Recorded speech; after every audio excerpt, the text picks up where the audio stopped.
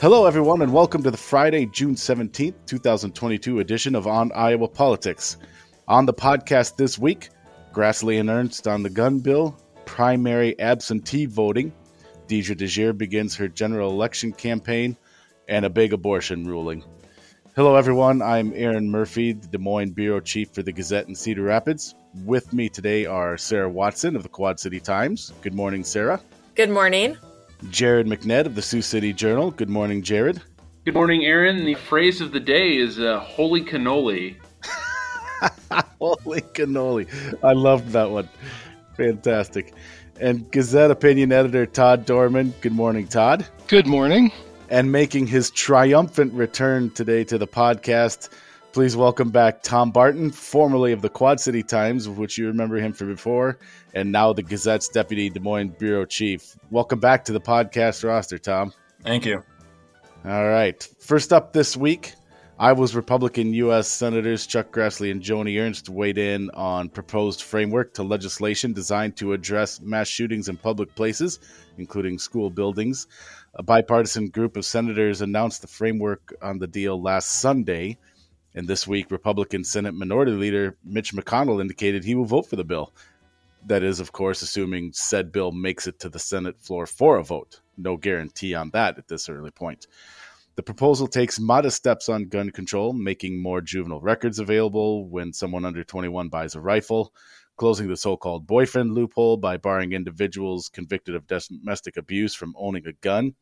It also provides federal funding designed to entice states to enact so-called red flag laws, which allow loved ones or law enforcement to ask a court to prohibit an individual who they deem to be a danger to themselves or others from possessing guns. Senator Ernst, through her spokesman, only said that she will wait to see the bill before offering any thoughts on the proposal. Very limited response. Senator Grassley this week said his two benchmarks for being able to support the bill are that he said it should not violate anyone's constitutional rights to own a gun or to due process. Todd, let me ask you to gaze into your crystal ball, shake that magic 8-ball, ask the Ouija board, whatever you have to do. Tell us whether either of Iowa's U.S. senators will cast a yes vote on this bill. My hand on the Ouija board is being pushed around, and it says, "Oh, hell no." They won't. I didn't know that was a spot on the Ouija board. I don't remember that. Well, it's on my Ouija board. It is. Okay. You know, it's kind of an adult Ouija board. Yeah, I would be surprised if they voted for it. I mean, they're talking about, they want to see the details, which, of course, creates a situation where once the details come out, they can say, "Oh, these details, there are all sorts of devils in them, and I don't want to. We can't support this." The due process argument is one that's been deployed. It was deployed by Joni Ernst during the debate over the Violence Against Women's Act when they tried to close the boyfriend loophole, and deny the right to buy a gun to people who have been convicted of domestic abuse and dating situations. That was the argument that Ernst made why she didn't support that, was it didn't give proper due process. It's easy to look at some of this stuff and say, well, this is infringing on a constitutional right if that's the way you want to interpret it. So I would be surprised if they voted for it. I mean, the other part of this is that Grassley's up for re-election. He just had a primary where a candidate running from his right got 26% of the vote. And he probably doesn't want to alienate, the gun rights groups and others that support gun rights that are part of the Republican base in Iowa. So, I would be surprised if either of them ended up voting for the package. And in fact, it's one of those things where if enough Republicans aren't going to vote for it, I don't even know that it will come up for a vote because they might not want to have senators who are maybe in more vulnerable positions have to take a bad vote against gun safety. Yeah, you stole my follow-up question there, was if you think it'll even make it to the floor for a vote. I think that obviously remains a very open question as of right now. Legislation like this is a deal, quote unquote, can sound good in theory, especially before there's an actual legislative text. And like you said, once there is an actual bill, then that creates openings for anyone who might be on the fence or not wanting to support a bill to find something, in there. Line 9 on paragraph 5 on page 33 that I have a problem with this, and that's why I can't support the bill. That there's just it seems to me an uphill climb to get this thing to the finish line. Maybe we'll be surprised and they'll get it. I mean, like I said, you do have Mitch McConnell saying he's going to vote for it. That at least in theory provides some cover to his members. But I don't know. I'm with you, Todd. It seems like an uphill climb. Yeah, I think so. We got a lot to get to this week, so let's keep cycling through. Next up, we want to take another quick look back at Iowa's June 7 primary election. But today, we're not talking about the results. Instead, we're looking at the number of absentee ballots that were filed in the primary election but missed the deadline and thus were not counted in the results. As a quick refresher, some background here. Iowa State House Republicans last year passed legislation that continued to shrink Iowa's early voting window. In addition to reducing the number of days that Iowans can cast an early vote, Republicans also placed a hard election day deadline on when returned absentee ballots can be accepted and counted. It used to be as long as you were postmarked or had the stamp that it was sent in before election day. It was, I think, up to 6 or 7 days after the election that they could be counted. That was eliminated as well. So that early voting window continued to shrink. Jared and Sarah, you've both been talking to your local election officials about this this past week. Jared, let's start with you. Do we know how many absentee ballots in Siouxland missed that deadline and thus were not counted? So at least through this morning, not every single county that we focus on has gotten back to me, but of the ones that have, we're currently sitting at 146 denials across 10 counties. That includes Woodbury, which had about 48 ballot requests that came in too late, which doesn't sound like a lot, but it's worth noting, of course, that voter turnout in the county for the primary was only like 13.9%. So anything that all of a sudden creates any issue with casting a vote becomes more of an issue when your ceiling is as low as it is. And the thing that I kind of found the most interesting, and I'm wondering if Sarah's heard this too, is that more than one auditor I've talked with has said that things were generally okay under the new rules for the primary, but for the general election, they're worried. Woodbury County Auditor Pat Gill told me over email that one of the things he's most concerned about with November is that he knows a lot of people are going to be expecting to get a request form and they're not going to get it. And that's going to end up being a real big test for a lot of counties and a lot of auditors' offices. Sarah, over in the Quad Cities, interested to hear if you're hearing the same thing as Jared. And then also you mentioned that you have a kind of an interesting story about a batch of ballots that didn't get counted. What happened there?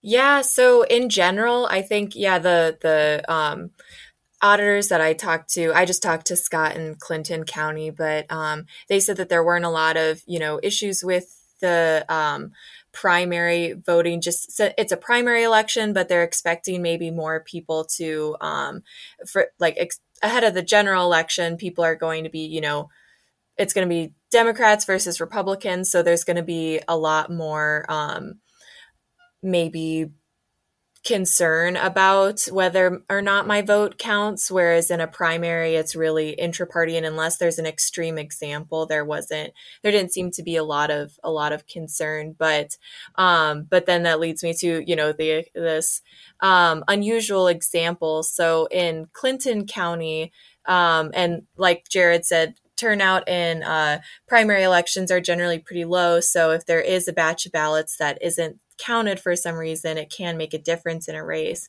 And so in Clinton County, there was a county supervisor's race, a Republican primary, that was decided by just 7 votes. There were 3 candidates. The top vote getter got like 100 or more than the next one. And then the 2 candidates were separated by just 7 votes.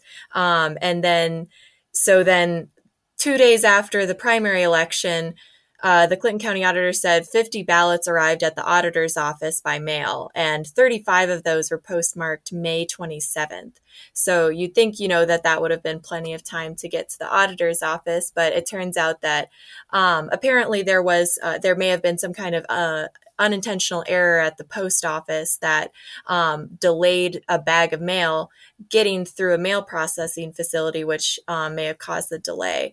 And so in total, there were 23 Republican ballots that were postmarked ahead of June 7th, but came in the days afterward and had to be tossed out. So the loser in that race, Steve Cundiff, who's a sheriff deputy, was kind of a little sore about that loss, and, thinks that, well, had these, we never know who these people might have voted for, but certainly 23 ballots and a 7-vote difference could have made a difference for him. And he's a little, he told me, he's like, well, I wonder if the post office, decided this election or if the voters did.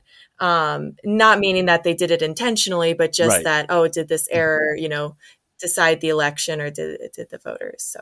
Yeah, that's such and look, it's fair to note here that when this most recent law change was being debated again in 2021, there were county auditors, local election officials of both political parties who warned state lawmakers, the Republican state lawmakers who were pushing this, about these exact kind of scenarios. They said that this is a really tight window you're creating, and if there's any snafu, any mix up at all, then ballots are going to end up not being counted because there's just not enough time for error. And I think Sarah's story is a perfect illustration of that.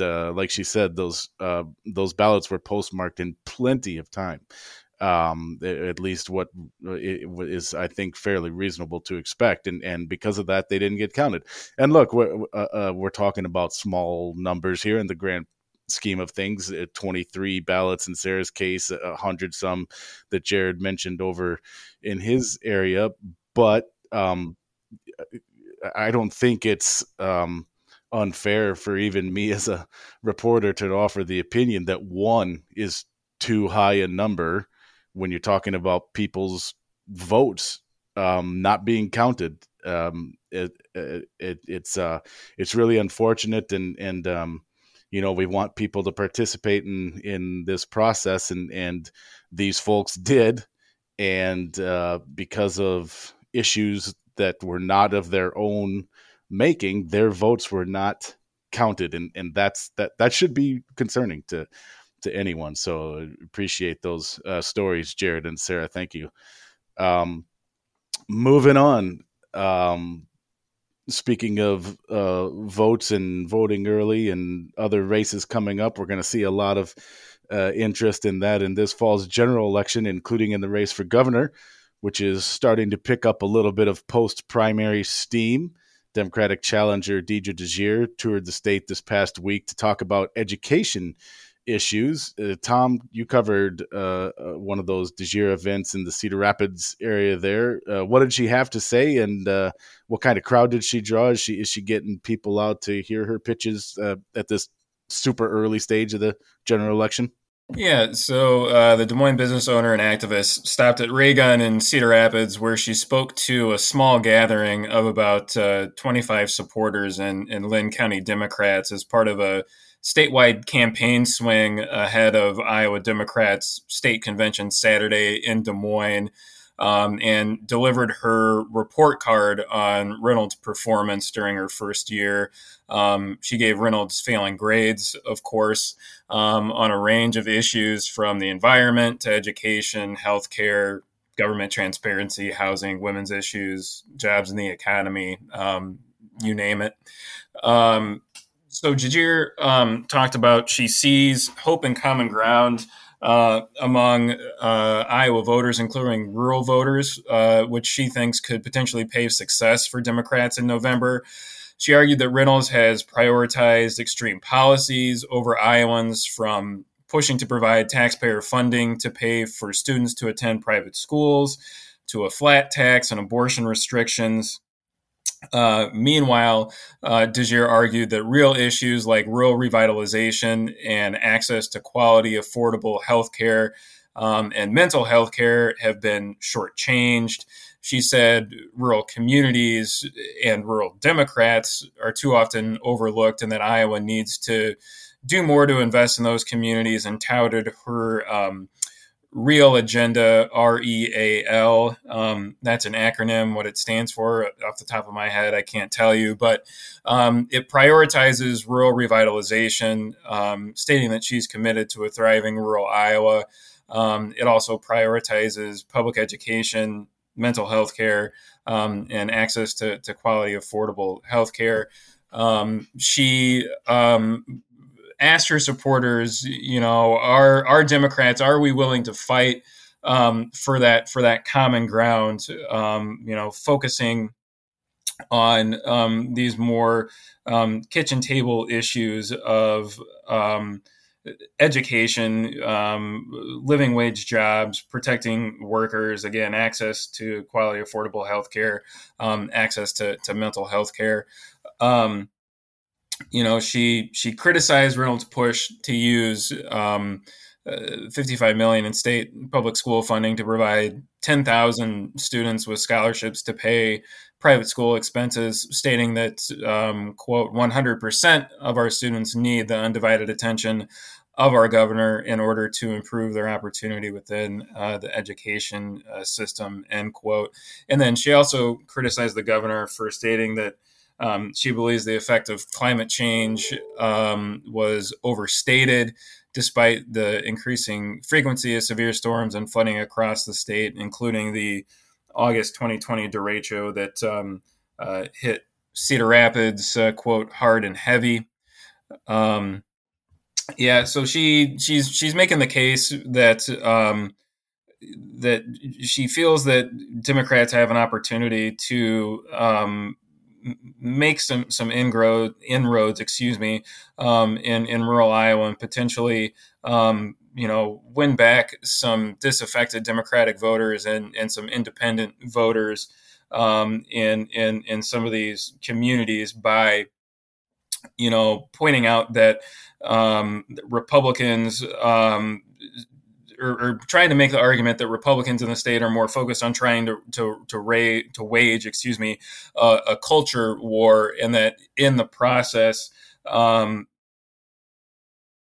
these issues that are of importance to all Iowans, not just Democrats, issues of water quality and protecting Iowa's environment, trying to make a measurable dent in,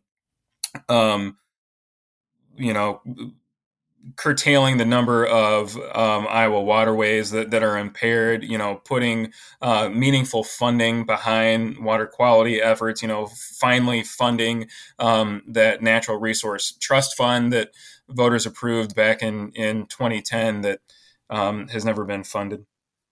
All right. And I had to add, Tom, I saw a photo from the event, and you mentioned the grades that Deidre DeJear had given Governor Reynolds, and I noticed a little attempt at humor and maybe snark in there, because they gave the Governor Reynolds 1A grade, and I thought, well, this has got to be interesting, and I zoomed in on it, and it was something to the effect of dedication to donors or special interests, something along those lines. Do I have that close to the mark? Right. Yep. You're exactly right.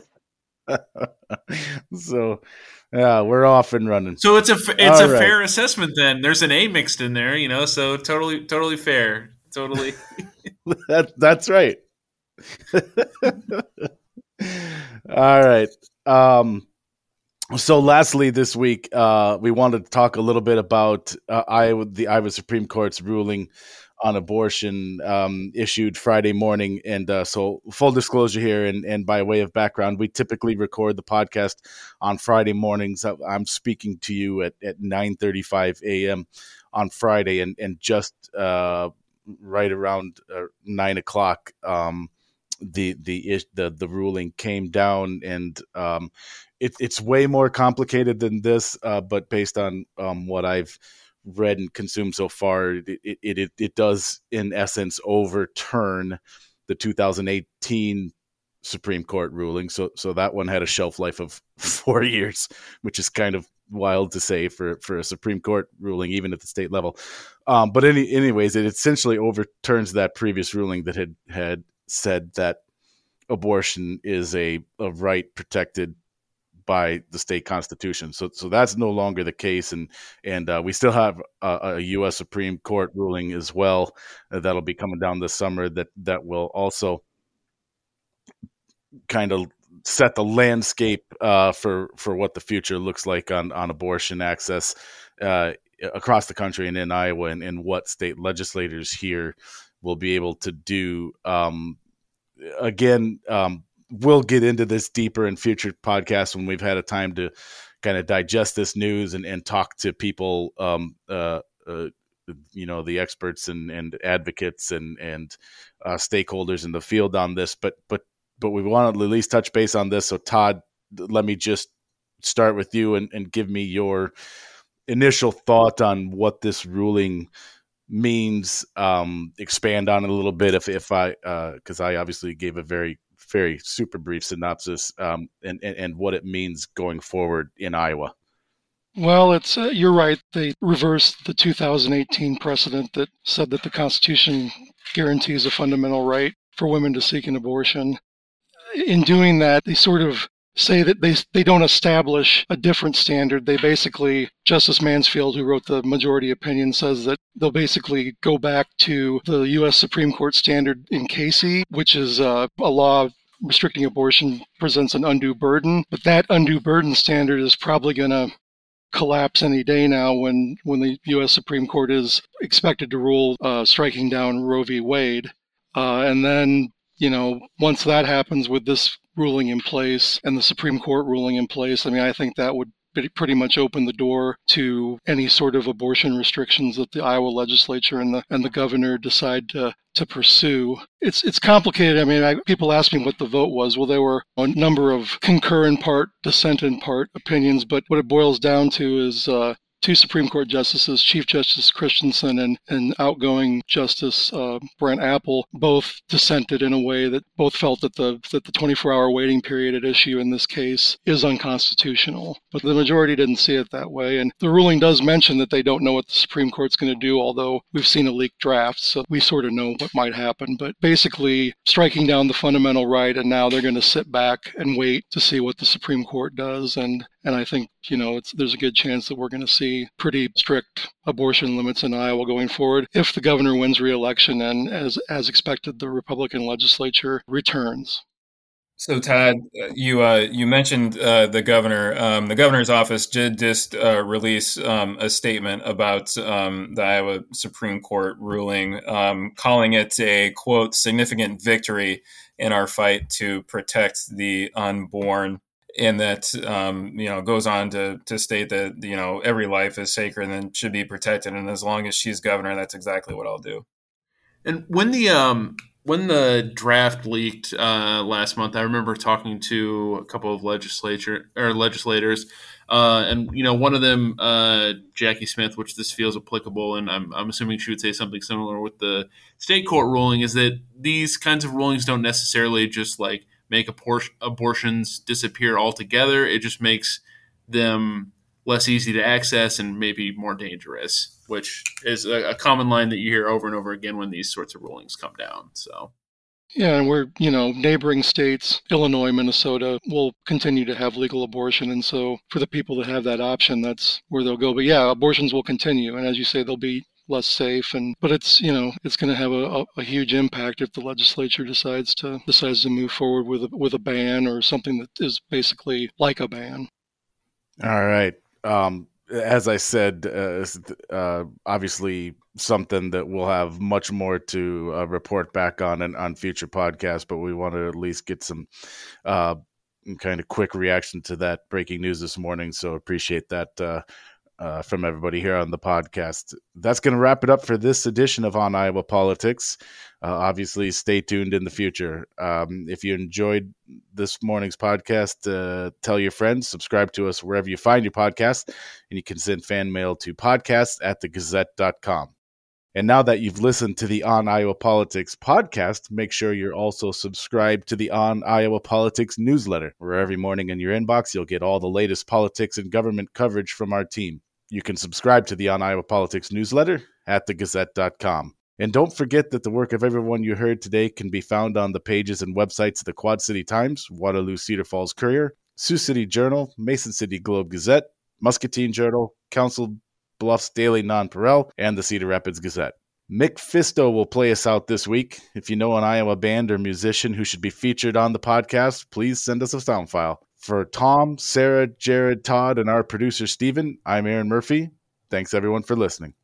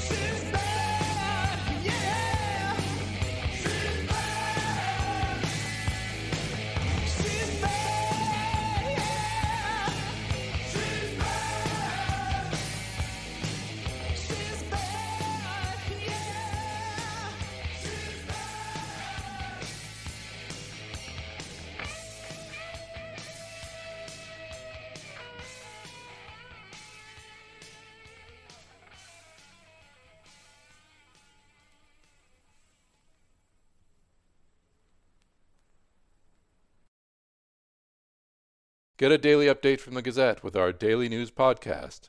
Add it to your podcast player or your Alexa-friendly device to get a bite-sized local news update each day. Check it out at thegazette.com/podcasts.